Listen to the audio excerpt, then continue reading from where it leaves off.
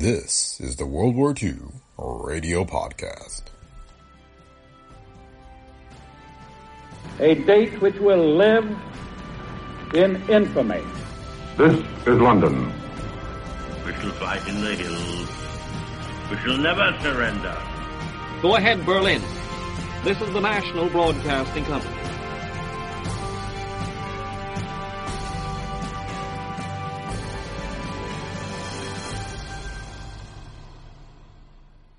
Welcome to the World War II Radio Podcast.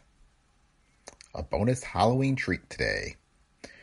We're sharing an episode of the Pulp Nostalgia audiocast from last year, The War of the Worlds. The original 1938 broadcast caused some panic when it first aired, with many listeners already on edge due to the war in Europe. If you like what you hear, be sure to subscribe to the Pulp Nostalgia audiocast to hear more shows like this. That link is in the show notes. So here's The War of the Worlds from Orson Welles. Enjoy. Welcome to the Pulp Nostalgia audiocast. It's Halloween week, and as we have been all month, we're celebrating the scariest month of the year with ghost stories and other weird tales. To celebrate the holiday, we're going to have an episode of Old Time Radio each day this week in the Halloween theme. Today's episode, we have The War of the Worlds, which aired 81 years ago today, October 30th, 1938, on the Mercury Theater on the Air. Mercury Theater was a summer replacement series that debuted on CBS on July 11, 1938, starring Orson Welles. The show would run for 22 episodes before Welles would head off to Hollywood to make Citizen Kane. This episode is famous for scaring some listeners into thinking the Martian invasion was actually happening due to its use of news-style bulletins to tell the story. It's worth noting that it appears much of the reporter reaction was overhyped. Either way, it's a great story. This podcast is a Brick Pickle Media production, copyright 2019. For more from Brick Pickle Media, visit www.pulpaudiocast.com. If you'd like to support our efforts, you can find a link to all of our books and our entire online store on the website. And with that, on with the show. When you need mealtime inspiration, it's worth shopping Kroger, where you'll find over 30,000 mouth-watering choices that excite your inner foodie. And no matter what tasty choice you make, you'll enjoy our everyday low prices, plus extra ways to save, like digital coupons worth over $600 each week. You can also save up to $1 off per gallon at the pump with fuel points. More savings and more inspiring flavors make shopping Kroger worth it every time. Kroger, fresh for everyone. Fuel restrictions apply. The Columbia Broadcasting System and its affiliated stations present Orson Welles and the Mercury Theater on the Air in The War of the Worlds by H.G. Wells.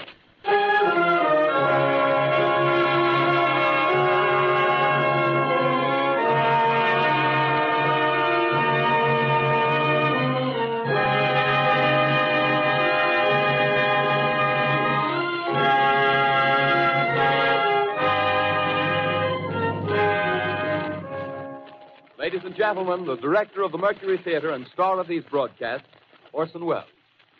We know now that in the early years of the 20th century, this world was being watched closely by intelligences greater than man's, and yet as mortal as his own.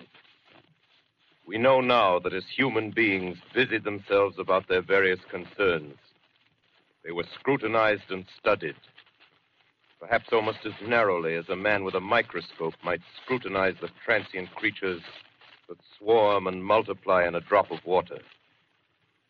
With infinite complacence, people went to and fro over the earth about their little affairs, serene in the assurance of their dominion over this small, spinning fragment of solar driftwood, which by chance or design, man has inherited out of the dark mystery of time and space. Yet across an immense ethereal gulf, minds that are to our minds as ours are to the beasts in the jungle, intellects, vast, cool, and unsympathetic, regarded this earth with envious eyes and slowly and surely drew their plans against us. In the 39th year of the 20th century came the Great Disillusionment. Near the end of October, business was better. The war scare was over. More men were back at work. Sales were picking up.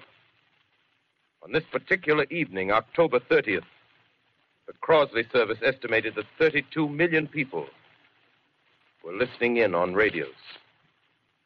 For the next 24 hours, not much change in temperature. A slight atmospheric disturbance of undetermined origin is reported over Nova Scotia, causing a low-pressure area to move down rather rapidly over the northeastern states, bringing a forecast of rain accompanied by winds of light gale force. Maximum temperature 66, minimum 48. This weather report comes to you from the Government Weather Bureau. We take you now to the Meridian Room in the Hotel Park Plaza in downtown New York, where you will be entertained by the music of Raymond Raquello and his orchestra.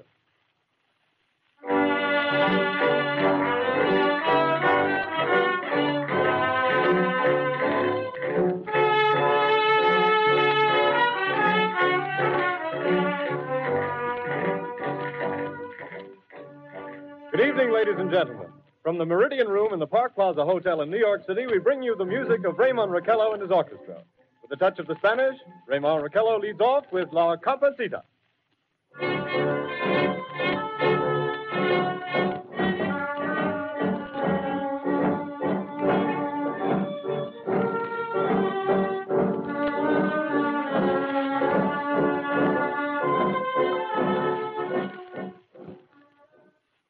Ladies and gentlemen, we interrupt our program of dance music to bring you a special bulletin from the Intercontinental Radio News. At 20 minutes before 8 Central Time, Professor Farrell of the Mount Jennings Observatory, Chicago, Illinois, reports observing several explosions of incandescent gas occurring at regular intervals on the planet Mars. The spectroscope indicates the gas to be hydrogen and moving toward the Earth with enormous velocity. Professor Pearson of the observatory at Princeton confirms Farrell's observation and describes the phenomenon as, quote, like a jet of blue flame shot from a gun, unquote. We now return you to the music of Raymond Raquello, playing for you in the Meridian Room of the Park Plaza Hotel, situated in downtown New York.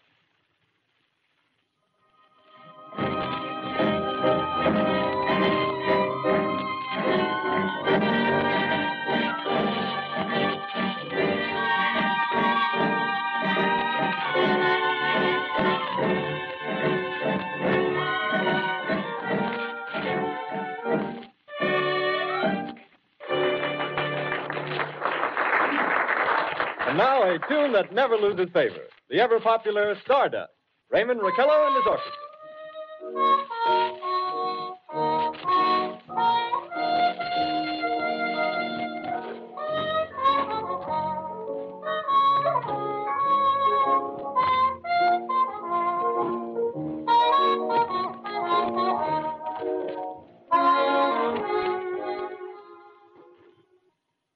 Ladies and gentlemen, following on the news given in our bulletin a moment ago, the Government Meteorological Bureau has requested the large observatories of the country to keep an astronomical watch on any further disturbances occurring on the planet Mars. Due to the unusual nature of this occurrence, we have arranged an interview with the noted astronomer, Professor Pearson, who will give us his views on this event. In a few moments, we will take you to the Princeton Observatory at Princeton, New Jersey. We return you until then to the music of Raymond Raquello and his orchestra.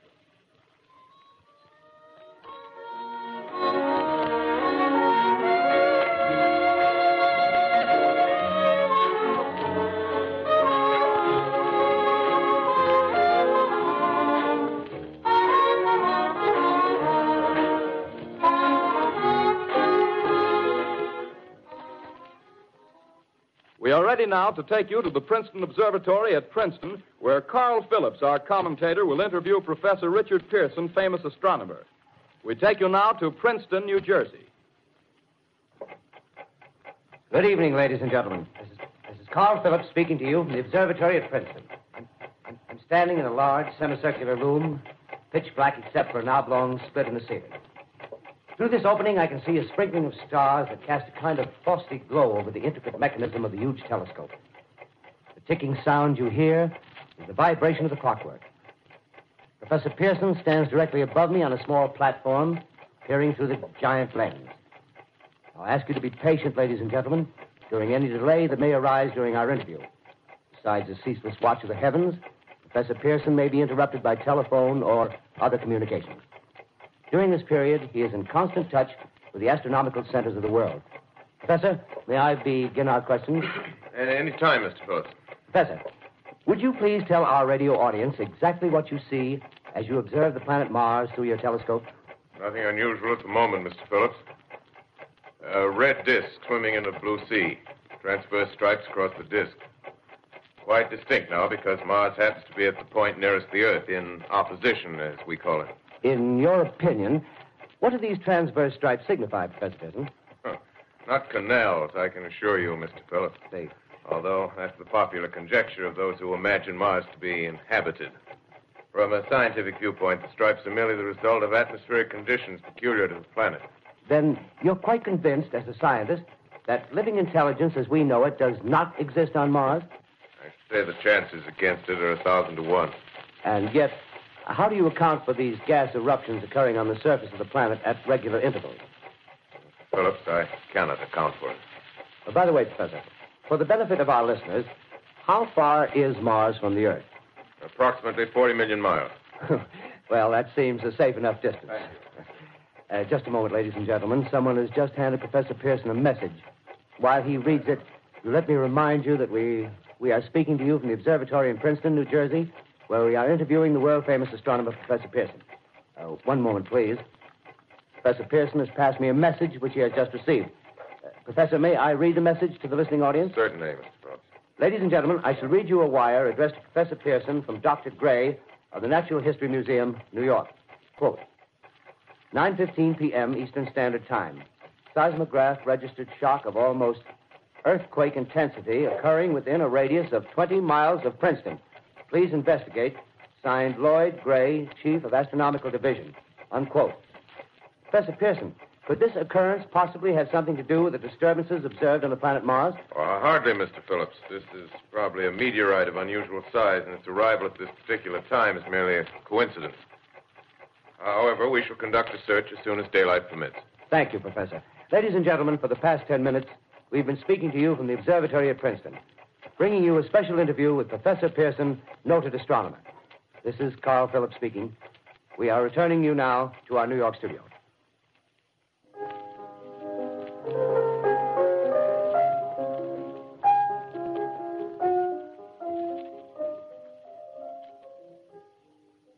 Ladies and gentlemen, here is the latest bulletin from the Intercontinental Radio News. Toronto, Canada. Professor Morse of Macmillan University reports observing a total of 3 explosions on the planet Mars between the hours of 7:45 p.m. and 9:20 p.m. Eastern Standard Time. This confirms earlier reports received from American observatories.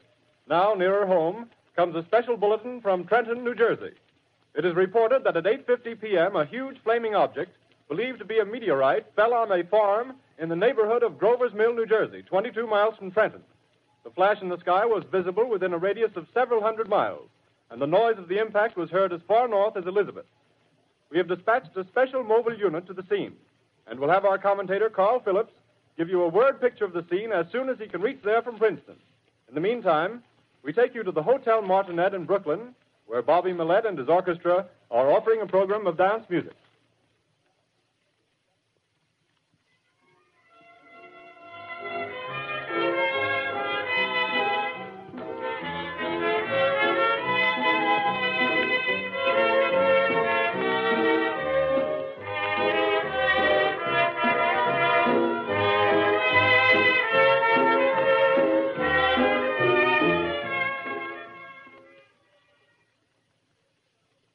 We take you now to Grover's Mill, New Jersey.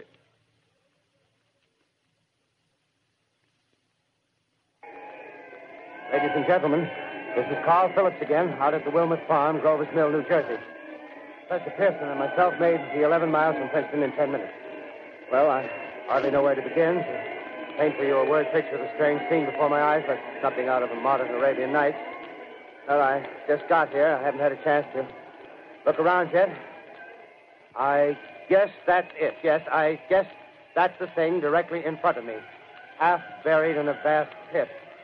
Must have struck with terrific force. The ground is covered with splinters of a tree. It must have struck on its way down. But I can see if the object itself doesn't look very much like a meteor, at least not the meteors I've seen. It looks more like a huge cylinder. Has a diameter of, what would you say, Professor Pearson? What's that?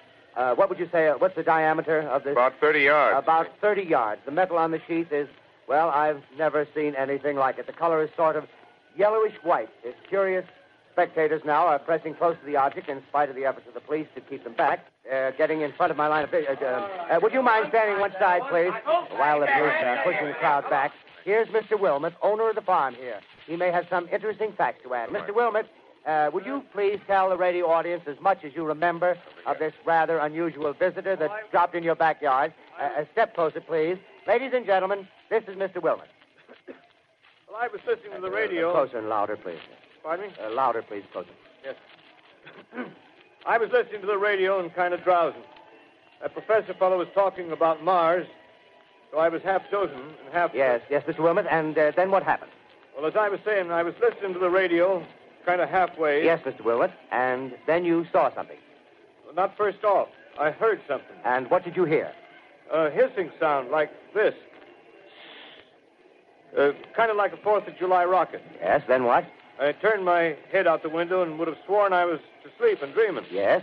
I seen a kind of greenish streak and then zingo. Something smacked the ground, knocked me clear out of my chair. Well, were you frightened, Mr. Wilmot? Well, I ain't quite sure. I reckon I was kind of riled. Well, thank you, Mr. Wilmot. Thank you very much. Yeah, you want me to tell No, that's quite all right. That's plenty. Ladies and gentlemen, you've just heard Mr. Wilmot, owner of the farm where this thing has fallen. I wish I could convey the atmosphere, the background of this fantastic scene.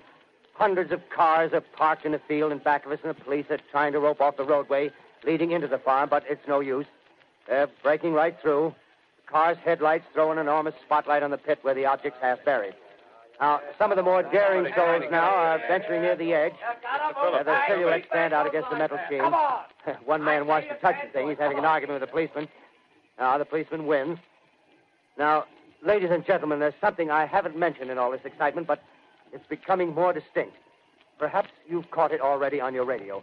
Listen, please. Do you hear it? It's a curious humming sound that seems to come from inside the object. I'll move the microphone nearer. Here. Now, we're not more than 25 feet away. Can you hear it now? Professor Pearson. Yes, Mr. Can you tell us the meaning of that scraping noise inside the thing? Possibly the unequal cooling of its surface. I say, do you still think it's a meteor, Professor? I don't know what to think. The metal casing is definitely extraterrestrial. Not found on this Earth. Friction with the Earth's atmosphere usually tears holes in a meteorite. This thing is smooth, and you can see its cylindrical just a minute. shape. Something's happening. Ladies and gentlemen, this is terrific. This end of the thing is beginning to flake off. The top is beginning to rotate like a screw, and the thing must be hollow. He's moving. Keep back there. Keep back there. Keep those men back. Keep back there. Keep those idiots back. Shoot off. The top's loose. Look out there. Stand back. Ladies and gentlemen, this is the most terrifying thing I've ever witnessed. Wait a minute.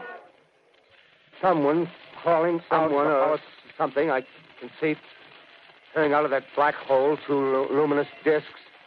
The eyes, it might be a face, might be almost Good heavens, something wriggling out of the shadow like a gray snake. Now it's another one and another one and another one. They look like tentacles to me. Oh, yeah, I can see the thing's body now. It's large as a bear. It glistens like wet leather, but that face, ladies and gentlemen, it's indescribable. I can hardly force myself to keep looking at it. It's so awful. The eyes are black and they gleam like a serpent. The mouth is kind of V-shaped with saliva dripping from its rimless lips that seem to quiver and pulsate. And the monster or whatever it is can hardly move. It seems weighed down by possibly gravity or something. The thing's rising up now and the crowd falls back. They've seen plenty. The most extraordinary experience, ladies and gentlemen. I can't find words. Well, I'll pull this microphone with me as I talk. I'll have to stop the description until I can take a new position. Hold on, will you, please? I'll be right back in a minute.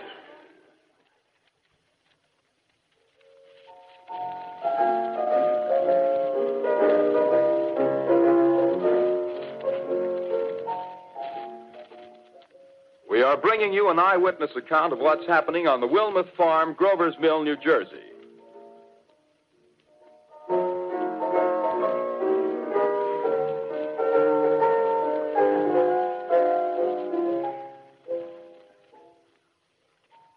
We now return you to Carl Phillips at Grover's Mill. Ladies and gentlemen, am I on? Ladies and gentlemen, here I am, back of a stone wall that adjoins Mr. Wilmer's garden. From here, I get a sweep of the whole scene. I'll give you every detail as long as I can talk and as long as I can see. More state police have arrived. They're drawing up a cordon in front of the pit. About 30 of them. No need to push the crowd back now. They're willing to keep their distance. The captain's conferring with someone. Can't quite see who. Oh, yes, I believe it's Professor Pearson. Yes, it is. Now they've parted, and the professor moves around one side, studying the object while the captain and two policemen advance with something in their hands.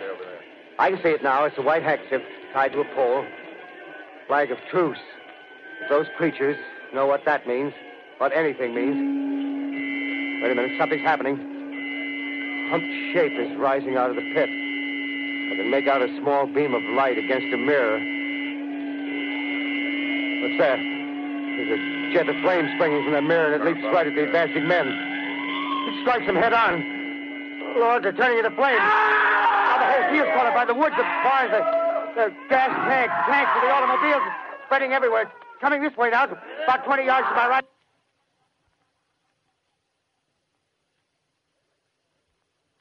Ladies and gentlemen, due to circumstances beyond our control, we are unable to continue the broadcast from Grover's Mill. Evidently, there's some difficulty with our field transmission. However, we will return to that point at the earliest opportunity. In the meantime, we have a late bulletin from San Diego, California. Professor Indelkoffer, speaking at a dinner of the California Astronomical Society, expressed the opinion that the explosions on Mars are undoubtedly nothing more than severe volcanic disturbances on the surface of the planet. We continue now with our piano interlude.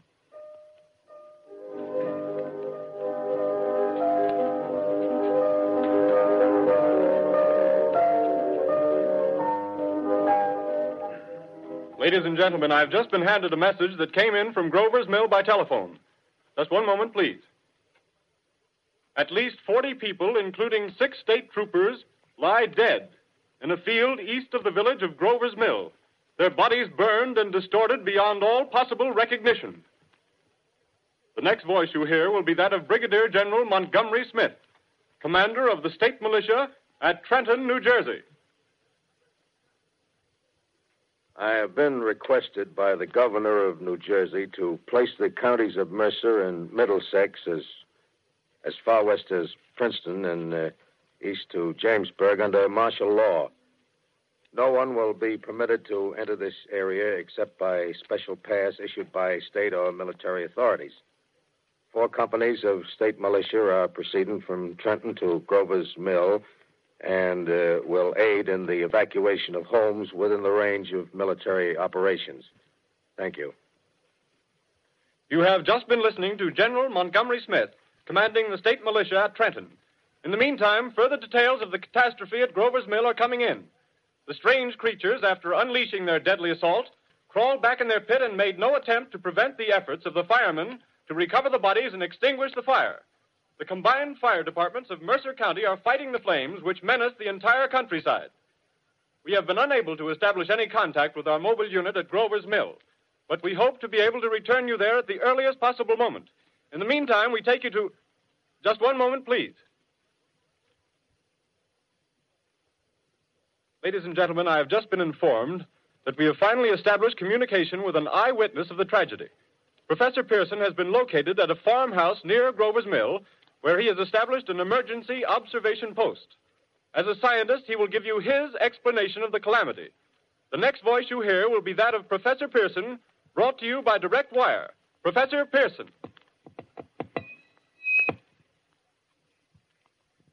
Of the creatures in the rocket cylinder at Grover's Mill, I can give you no authoritative information, either as to their nature, their origin, or their purposes here on Earth. Of their destructive instrument, I might venture some conjectural explanation. For want of a better term, I shall refer to the mysterious weapon as a heat ray. It's all too evident that these creatures have scientific knowledge far in advance of our own. It's my guess that in some way they are able to generate an intense heat in a chamber of practically absolute non-conductivity. This intense heat they project in a parallel beam against any object they choose by means of a polished parabolic mirror of unknown composition, much as the mirror of a lighthouse projects a beam of light. That is my conjecture of the origin of the heat ray. Thank you, Professor Pearson. Ladies and gentlemen, here is a bulletin from Trenton. It is a brief statement informing us that the charred body of Carl Phillips has been identified in a Trenton hospital. Now, here's another bulletin from Washington, D.C. The Office of the Director of the National Red Cross reports 10 units of Red Cross emergency workers have been assigned to the headquarters of the state militia, stationed outside of Grover's Mill, New Jersey. Here's a bulletin from State Police, Princeton Junction. The fires at Grover's Mill and vicinity are now under control. Scouts report all quiet in the pit, and there is no sign of life appearing from the mouth of the cylinder. Now, ladies and gentlemen, we have a special statement from Mr. Harry McDonald, Vice President in charge of operations. We have received a request from the state militia of Trenton to place at their disposal our entire broadcasting facilities. In view of the gravity of the situation, and believing that radio has a responsibility to serve in the public interest at all times, we are turning over our facilities to the state militia at Trenton. We take you now to the field headquarters of the state militia near Grover's Mill, New Jersey. This is Captain Lansing of the Signal Corps, attached to the state militia, now engaged in military operations in the vicinity of Grover's Mill. Situation arising from the reported presence of certain individuals of unidentified nature is now under complete control. The cylindrical object, which lies in a pit directly below our position, surrounded on all sides by 8 battalions of infantry, without heavy field pieces, but adequately armed with rifles and machine guns. All cause for alarm, if such cause ever existed, is now entirely unjustified. Things, whatever they are, do not even venture to poke their heads above the pit. I can see their hiding place plainly in the glare of the searchlights here. With all their reported resources, these creatures can scarcely stand up against heavy machine gun fire. Anyway, it's an interesting outing for the troops. I can make out their khaki uniforms crossing back and forth in front of the lights. Looks almost like a real war. There appears to be some slight smoke in the woods bordering the Millstone River. Probably fire started by campers. Well, we ought to see some action soon. One of the companies is deploying on the left flank. A quick thrust and it'll all be over. Now, wait a minute. I see something on top of the cylinder. No, it's nothing but a shadow. Now the troops are on the edge of the Wilmot Farm. 7,000 armed men closing in on an old metal tube. A tub, rather. Well, wait, that wasn't a shadow. It's something moving. Solid metal, kind of a shield-like affair rising up out of the cylinder. It's going higher and higher. What? It's standing on legs, actually rearing up on a sort of metal framework. Now it's reaching above the trees and the searchlights are on it. Hold on.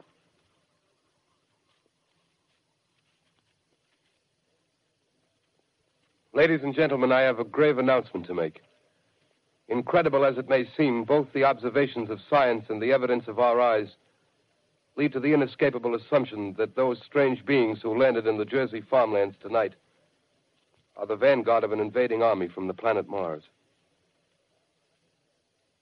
The battle which took place tonight at Grover Mills has ended in one of the most startling defeats ever suffered by an army in modern times. 7,000 men armed with rifles and machine guns pitted against a single fighting machine of the invaders from Mars. 120 known survivors. The rest strewn over the battle area from Grover's Mill to Plainsboro, crushed and trampled to death under the metal feet of the monster, or burned to cinders by its heat ray. The monster is now in control of the middle section of New Jersey and has effectively cut the state through its center. Communication lines are down from Pennsylvania to the Atlantic Ocean.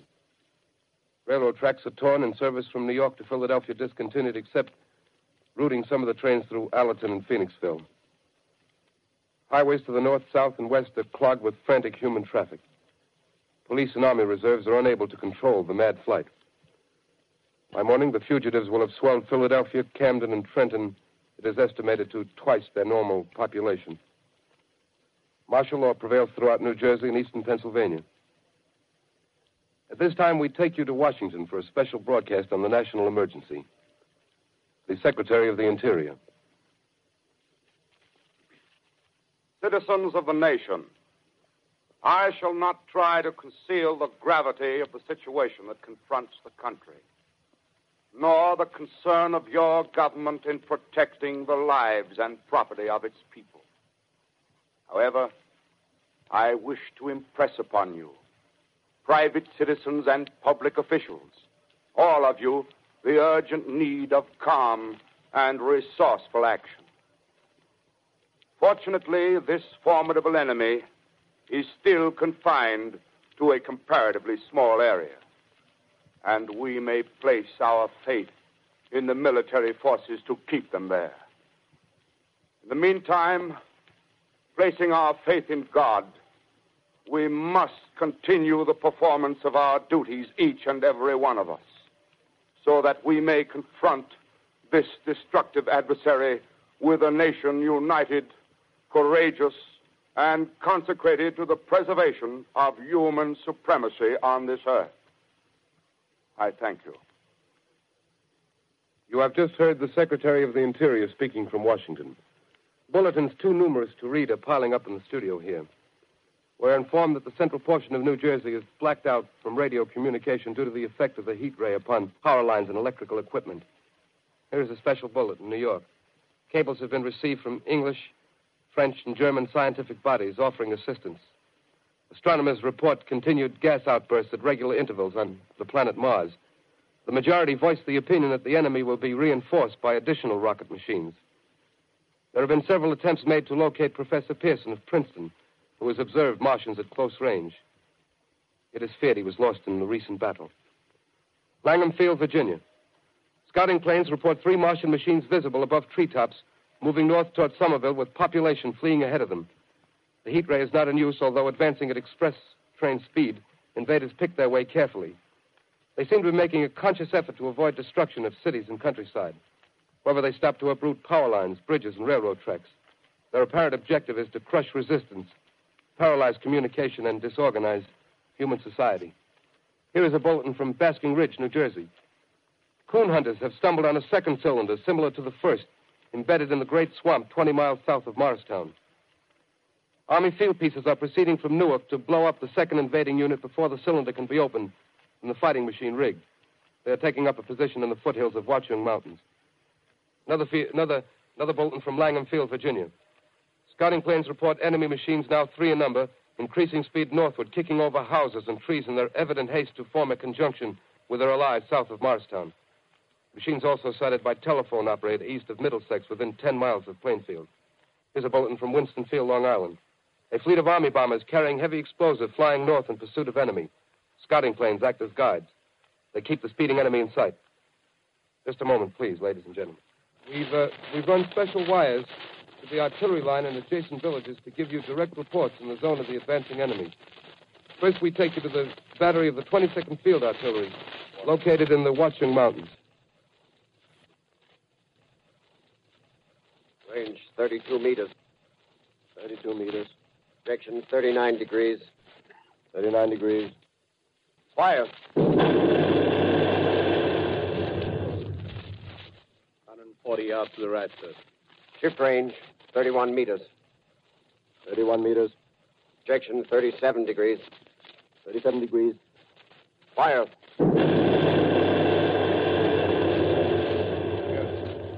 Hit, sir. Got the tripod of one of them. That's off. The others are trying to repair it. Quick, get the range. Shift 30 meters. 30 meters. Projection 27 degrees. 27 degrees. Fire.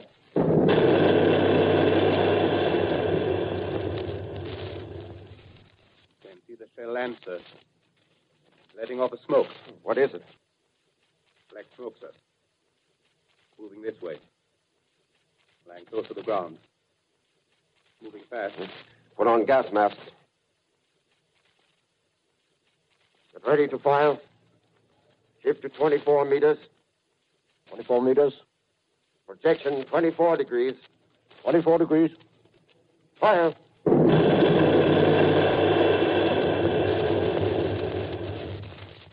Still can't see, sir. Smoke's coming nearer. Get the range. 30 feet. Meters. 23 meters. 23 meters. Protect 22. Degrees 22. Degrees.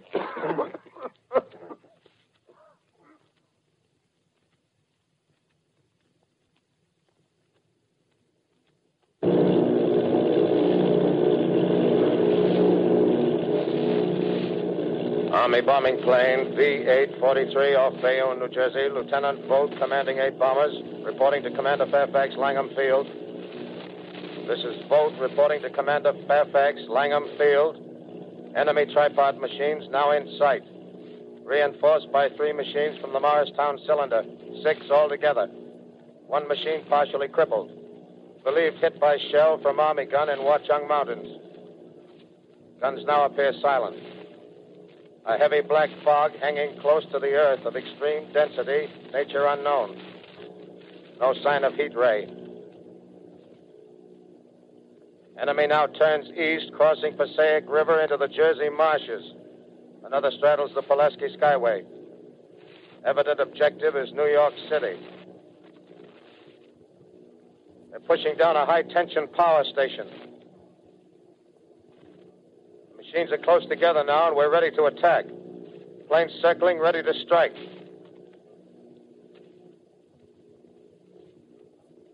A 1,000 yards, and we'll be over the first.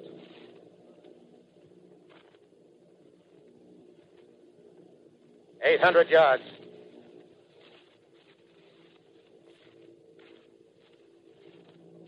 $600.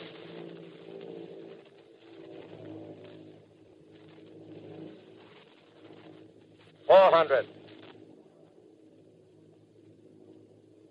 $200. There they go. The giant arm raised. Green flash. They're spraying us with flame. 2,000 feet. Engines are giving out. No chance to release bombs. Only one thing left. Drop on them, plane and all. We're diving on the first one. Now the engine's gone. 8.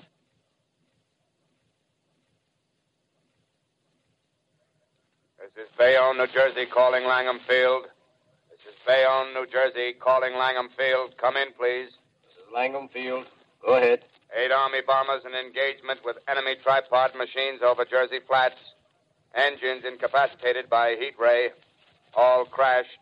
1 enemy machine destroyed. Enemy now discharging heavy black smoke in direction of...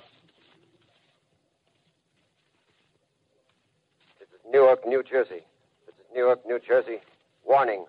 Poisonous black smoke pouring in from Jersey marshes. Reaches South Street. Gas masks useless. Urge population to move into open spaces. Automobiles use routes 7, 23, 24. Avoid congested areas. Smoke now spreading over Raymond Boulevard.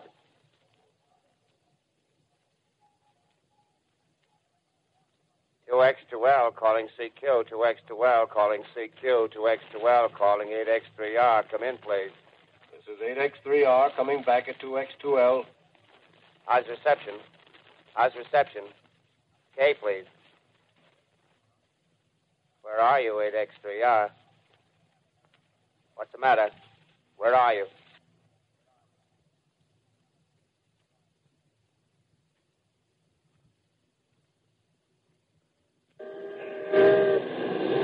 I'm speaking from the roof of Broadcasting Building. I'm speaking from the roof of Broadcasting Building, New York City. The bells you hear are ringing to warn the people to evacuate the city as the Martians approach.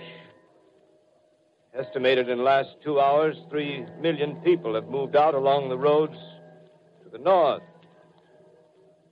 Hutchison River Parkway is still kept open for motor traffic. Avoid bridges to Long Island, hopelessly jammed. All communication with Jersey Shore closed 10 minutes ago. No more defenses. Our army is wiped out.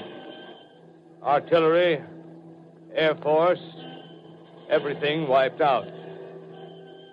may be the last broadcast. We'll stay here to the end.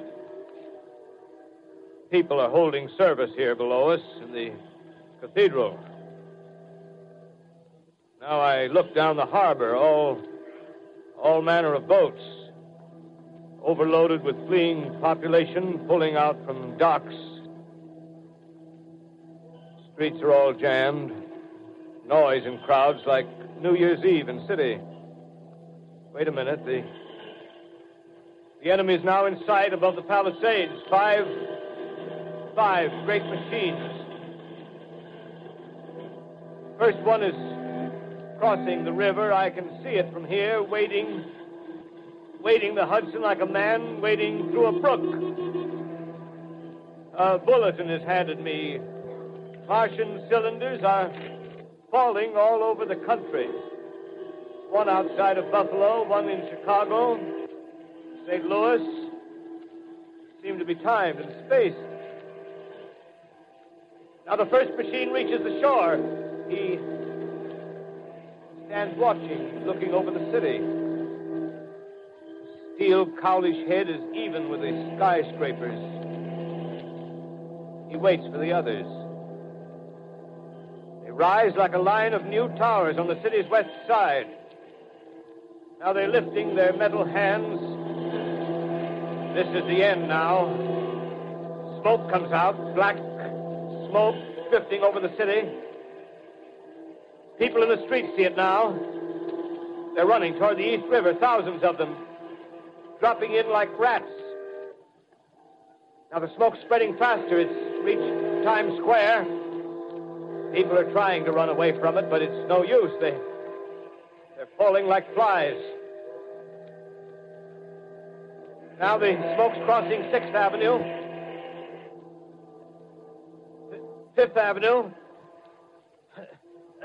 100 yards away. It's 50 feet.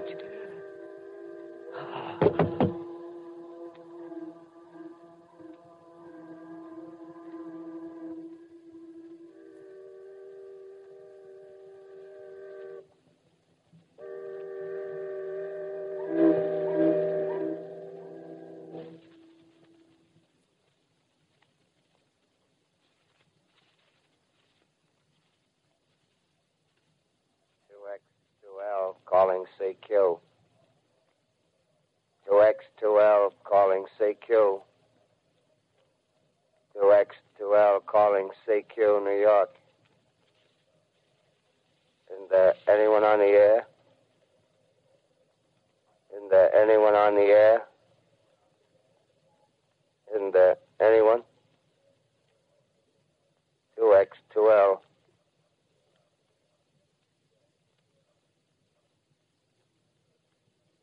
You are listening to a CBS presentation of Orson Welles and the Mercury Theater on the Air in an original dramatization of The War of the Worlds by H.G. Wells. The performance will continue after a brief intermission. This is the Columbia Broadcasting System. The War of the Worlds by H.G. Wells, starring Orson Welles and the Mercury Theater on the Air.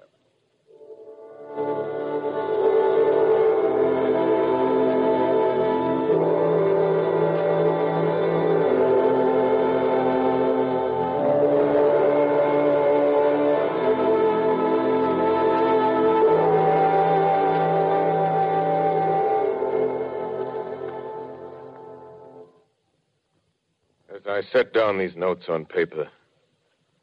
I'm obsessed by the thought that I may be the last living man on Earth. I've been hiding in this empty house near Grover's Mill, a small island of daylight cut off by the black smoke from the rest of the world. All that happened before the arrival of these monstrous creatures in the world now seems part of another life. A life that has no continuity with the present. Furtive existence of the lonely derelict who pencils these words on the back of some astronomical notes bearing the signature of Richard Pearson. I look down at my blackened hand and I try to connect them with a professor who lives at Princeton and who, on the night of October 20th, glimpse through his telescope an orange splash of light on a distant planet. My wife, my colleagues, my students, my books, my observatory, my world. Where are they? Did they ever exist? Am I Richard Pearson? What day is it? Do days exist without calendars? Does time pass when there are no human hands left to wind the clocks? Writing down my daily life, I tell myself I shall preserve human history between the dark covers of this little book that was meant to record the movements of the stars. But to write, I must live, and to live, I must eat. Find moldy bread in the kitchen and an orange not too spoiled to swallow. Keep watch at the window. Time to time, I catch sight of a Martian above the black smoke. The smoke still holds the house in its black coil, but at length there's a hissing sound, and suddenly I see a Martian mounted on his machine, spraying the air with a jet of steam as if to dissipate the smoke. I watch in a corner as his huge metal legs nearly brush against the house. Exhausted by terror, I fall asleep. Morning. Sun streams in the window. The black cloud of gas is lifted, and the scorched meadows to the north look as though a black snowstorm had passed over them. I venture from the house. I make my way to a road, no traffic. Here and there, a wrecked car, baggage overturned, a blackened skeleton. Push on north. For some reason, I feel safer trailing these monsters than running away from them. And I keep a careful watch. I've seen the Martians feed. Should one of their machines appear over the top of trees, I'm ready to fling myself flat on the earth. Come to a chestnut tree. October. Chestnuts are ripe. Fill my pockets. I must keep alive. 2 days I wander in a vague northerly direction through a desolate world. Finally, I notice a living creature. A small red squirrel in a beech tree. I stare at him and wonder. He stares back at me. I believe at that moment the animal and I shared the same emotion. The joy of finding another living being. Push on north. I find dead cows in a brackish field, and beyond the charred ruins of a dairy, a silo remains standing guard over the wasteland like a lighthouse. Deserted by the sea. Astride the silo perches a weathercock. The arrow points north. North. Next day, I come to a city.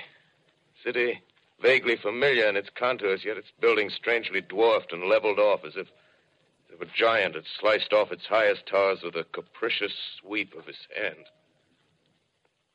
Reached the outskirts. I found Newark. Newark, undemolished but humbled by some whim of the advancing Martians. Presently, with an odd feeling of being watched, I caught sight of something crouching in a doorway. I made a step towards it. It rose up and became a man. A man armed with a large knife. Stop! Where do you come from? I come from many places. A long time ago, from Princeton. Princeton, huh? That's near Grover's Mill. Yes. Grover's Mill. There's no food here. This is my country. All this end of town down the river. There's only food for one. Which way are you going? I don't know. I guess I'm looking for people. Hey, what was that? Did you hear something just then? No. Only a bird. A live bird. You get to know that birds have shadows these days. Say, we're in the open here. Let's crawl in this doorway here and talk. Have you seen any Martians? No.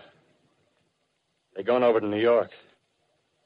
Night, the sky's alive with their lights, just as if people were still living in it. By daylight, you can't see them. 5 days ago, a couple of them carried something big across the flats from the airport. I think they're learning how to fly. Fly? Yeah, fly.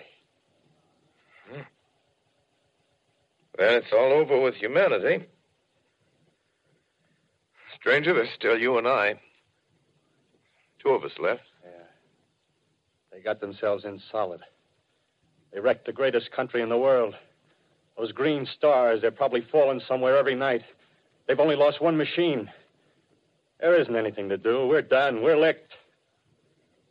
Where were you? You're in a uniform. Yeah, what's left of it. I was in the militia. National Guard. That's good. There wasn't any war. Any more than there's war between men and ants. Yes, but we're eatable ants. I found that out. What'll they do to us? I thought it all out. Right now, we're caught as we're wanted. A Martian only has to go a few miles to get a crowd on the run. But they won't keep on doing that. They'll begin catching us systematic, like keeping the best and storing us in cages and things. They haven't begun on us yet. Not begun? Not begun. All that's happened so far is because we don't have sense enough to keep quiet. Bothering them with guns and such stuff and losing our heads and rushing off in crowds. No, instead of our rushing around blind, we got to fix ourselves up according to the way things are now.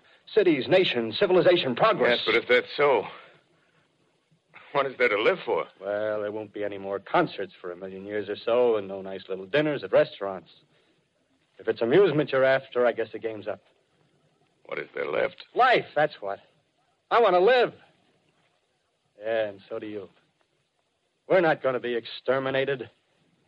And I don't mean to be caught either. Tamed and fattened and bred like an ox. What are you going to do? I'm going on. Right under their feet. I got a plan. We men as men, we're finished. We don't know enough. We got to learn plenty before we get a chance. We've got to live and keep free while we learn, see? I've thought it all out, see? Well, tell me the rest. Well, it isn't all of us that are made for wild beasts. That's what it got to. That's what it got to be. That's why I watched you. Watched you. All those little office workers that used to live in these houses. They be no good. They haven't any stuff in them. They used to run off to work. I've seen hundreds of them running to catch their commuter's train in the morning, afraid they'd get canned if they didn't. Running back at night, afraid they wouldn't be in time for dinner. Lives insured and a little invested in case of accidents. Yeah, and on Sundays, worried about the hereafter. Well, the Martians, they'll be a godsend for those guys. Nice, roomy cages, good food, careful breeding, no worries. Yeah, after a week or so of chasing around the fields on empty stomachs, they'll come and be glad to be caught. You've thought it all out, haven't you? Sure, you bet I have. That isn't all. These Martians are going to make pets of some of them. Train them to do tricks. Who knows, get sentimental over the pet boy who grew up and had to be killed. Yeah, and some maybe, they'll train to hunt us. Oh, no, it's impossible. Human Yes, they will. There's men who do it gladly. If one of them ever comes after me, by... In the meantime, you and I and others like us, where are we to live when the Martians own the Earth? I got it all figured out. We'll live underground. I've been thinking about the sewers. Under New York, there are miles and miles of them. The main ones, they're big enough for anybody. Then there's cellars, vaults, underground storerooms, railway tunnels, subways. You begin to see, huh? We'll get a bunch of strong men together. No weaklings. That rubbish, out. As you meant me to go. All right. Give you a chance, didn't I? Won't quarrel about that. Go on. Well, we got to make safe places for us to stay in, see? Get all the books we can. Science books. That's where men like you come in, see? We raid the museums. We'll even spy on the Martians.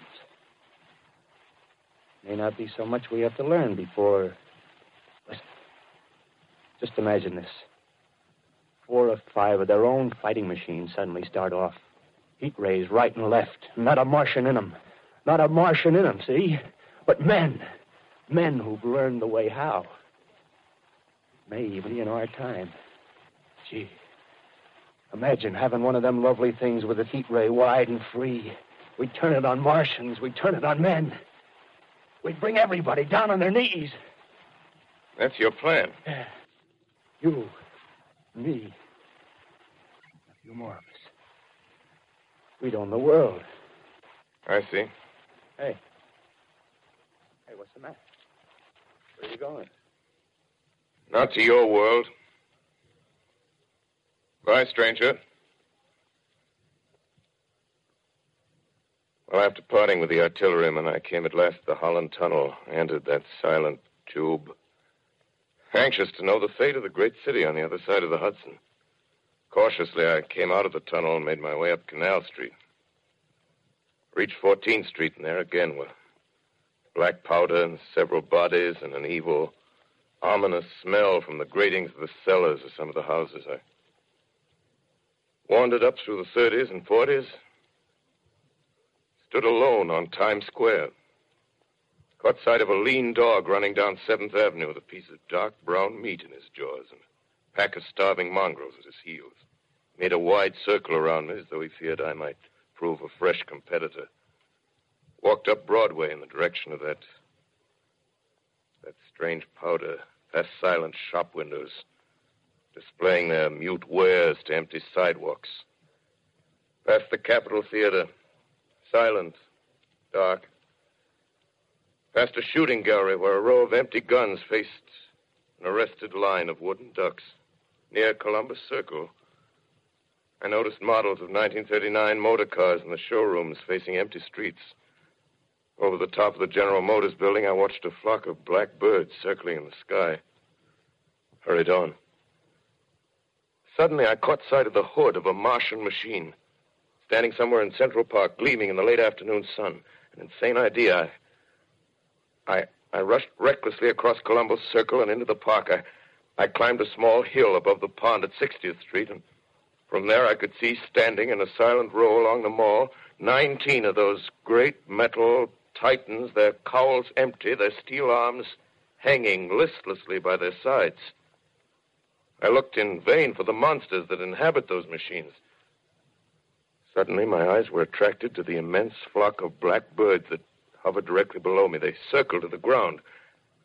And there before my eyes, stark and silent, lay the Martians with the hungry birds pecking and tearing brown shreds of flesh from their dead bodies. Later, when their bodies were examined in laboratories, it was found that they were killed by the putrefactive and disease bacteria against which their systems were unprepared.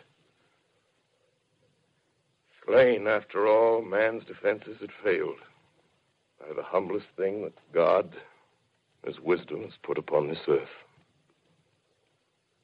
Before the cylinder fell, there was a general persuasion that through all the deep of space, no life existed beyond the petty surface of our minute sphere. Now we see further.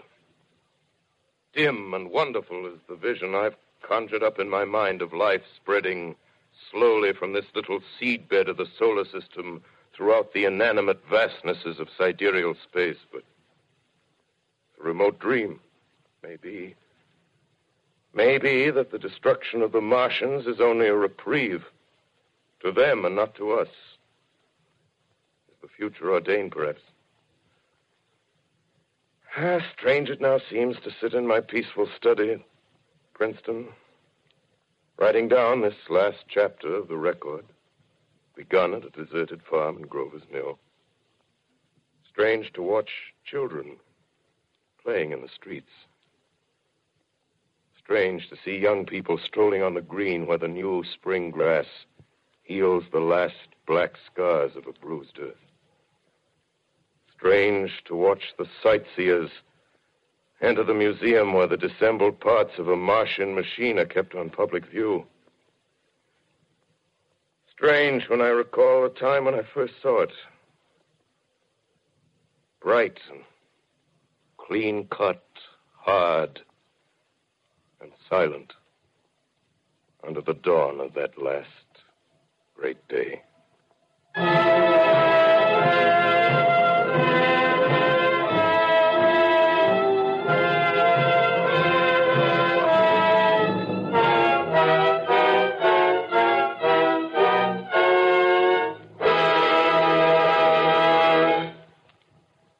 This is Orson Welles, ladies and gentlemen, out of character, to assure you that the War of the Worlds has no further significance than as the holiday offering it was intended to be. The Mercury Theater's own radio version of dressing up in a sheet and jumping out of a bush and saying boo. Starting now, we couldn't soap all your windows and steal all your garden gates by tomorrow night, so we did the best next thing. We annihilated the world before your very ears and utterly destroyed the CBS. You will be relieved, I hope, to learn that we didn't mean it and that both institutions are still open for business. So goodbye, everybody, and remember, please, for the next day or so, the terrible lesson you learned tonight. That grinning, glowing, globular invader of your living room is an inhabitant of the pumpkin patch, and if your doorbell rings and nobody's there, that was no Martian. It's Halloween.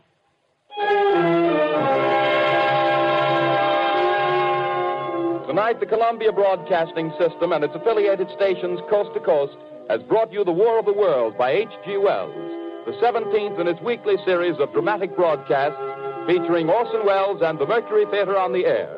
Next week, we present a dramatization of 3 famous short stories. This is the Columbia Broadcasting System.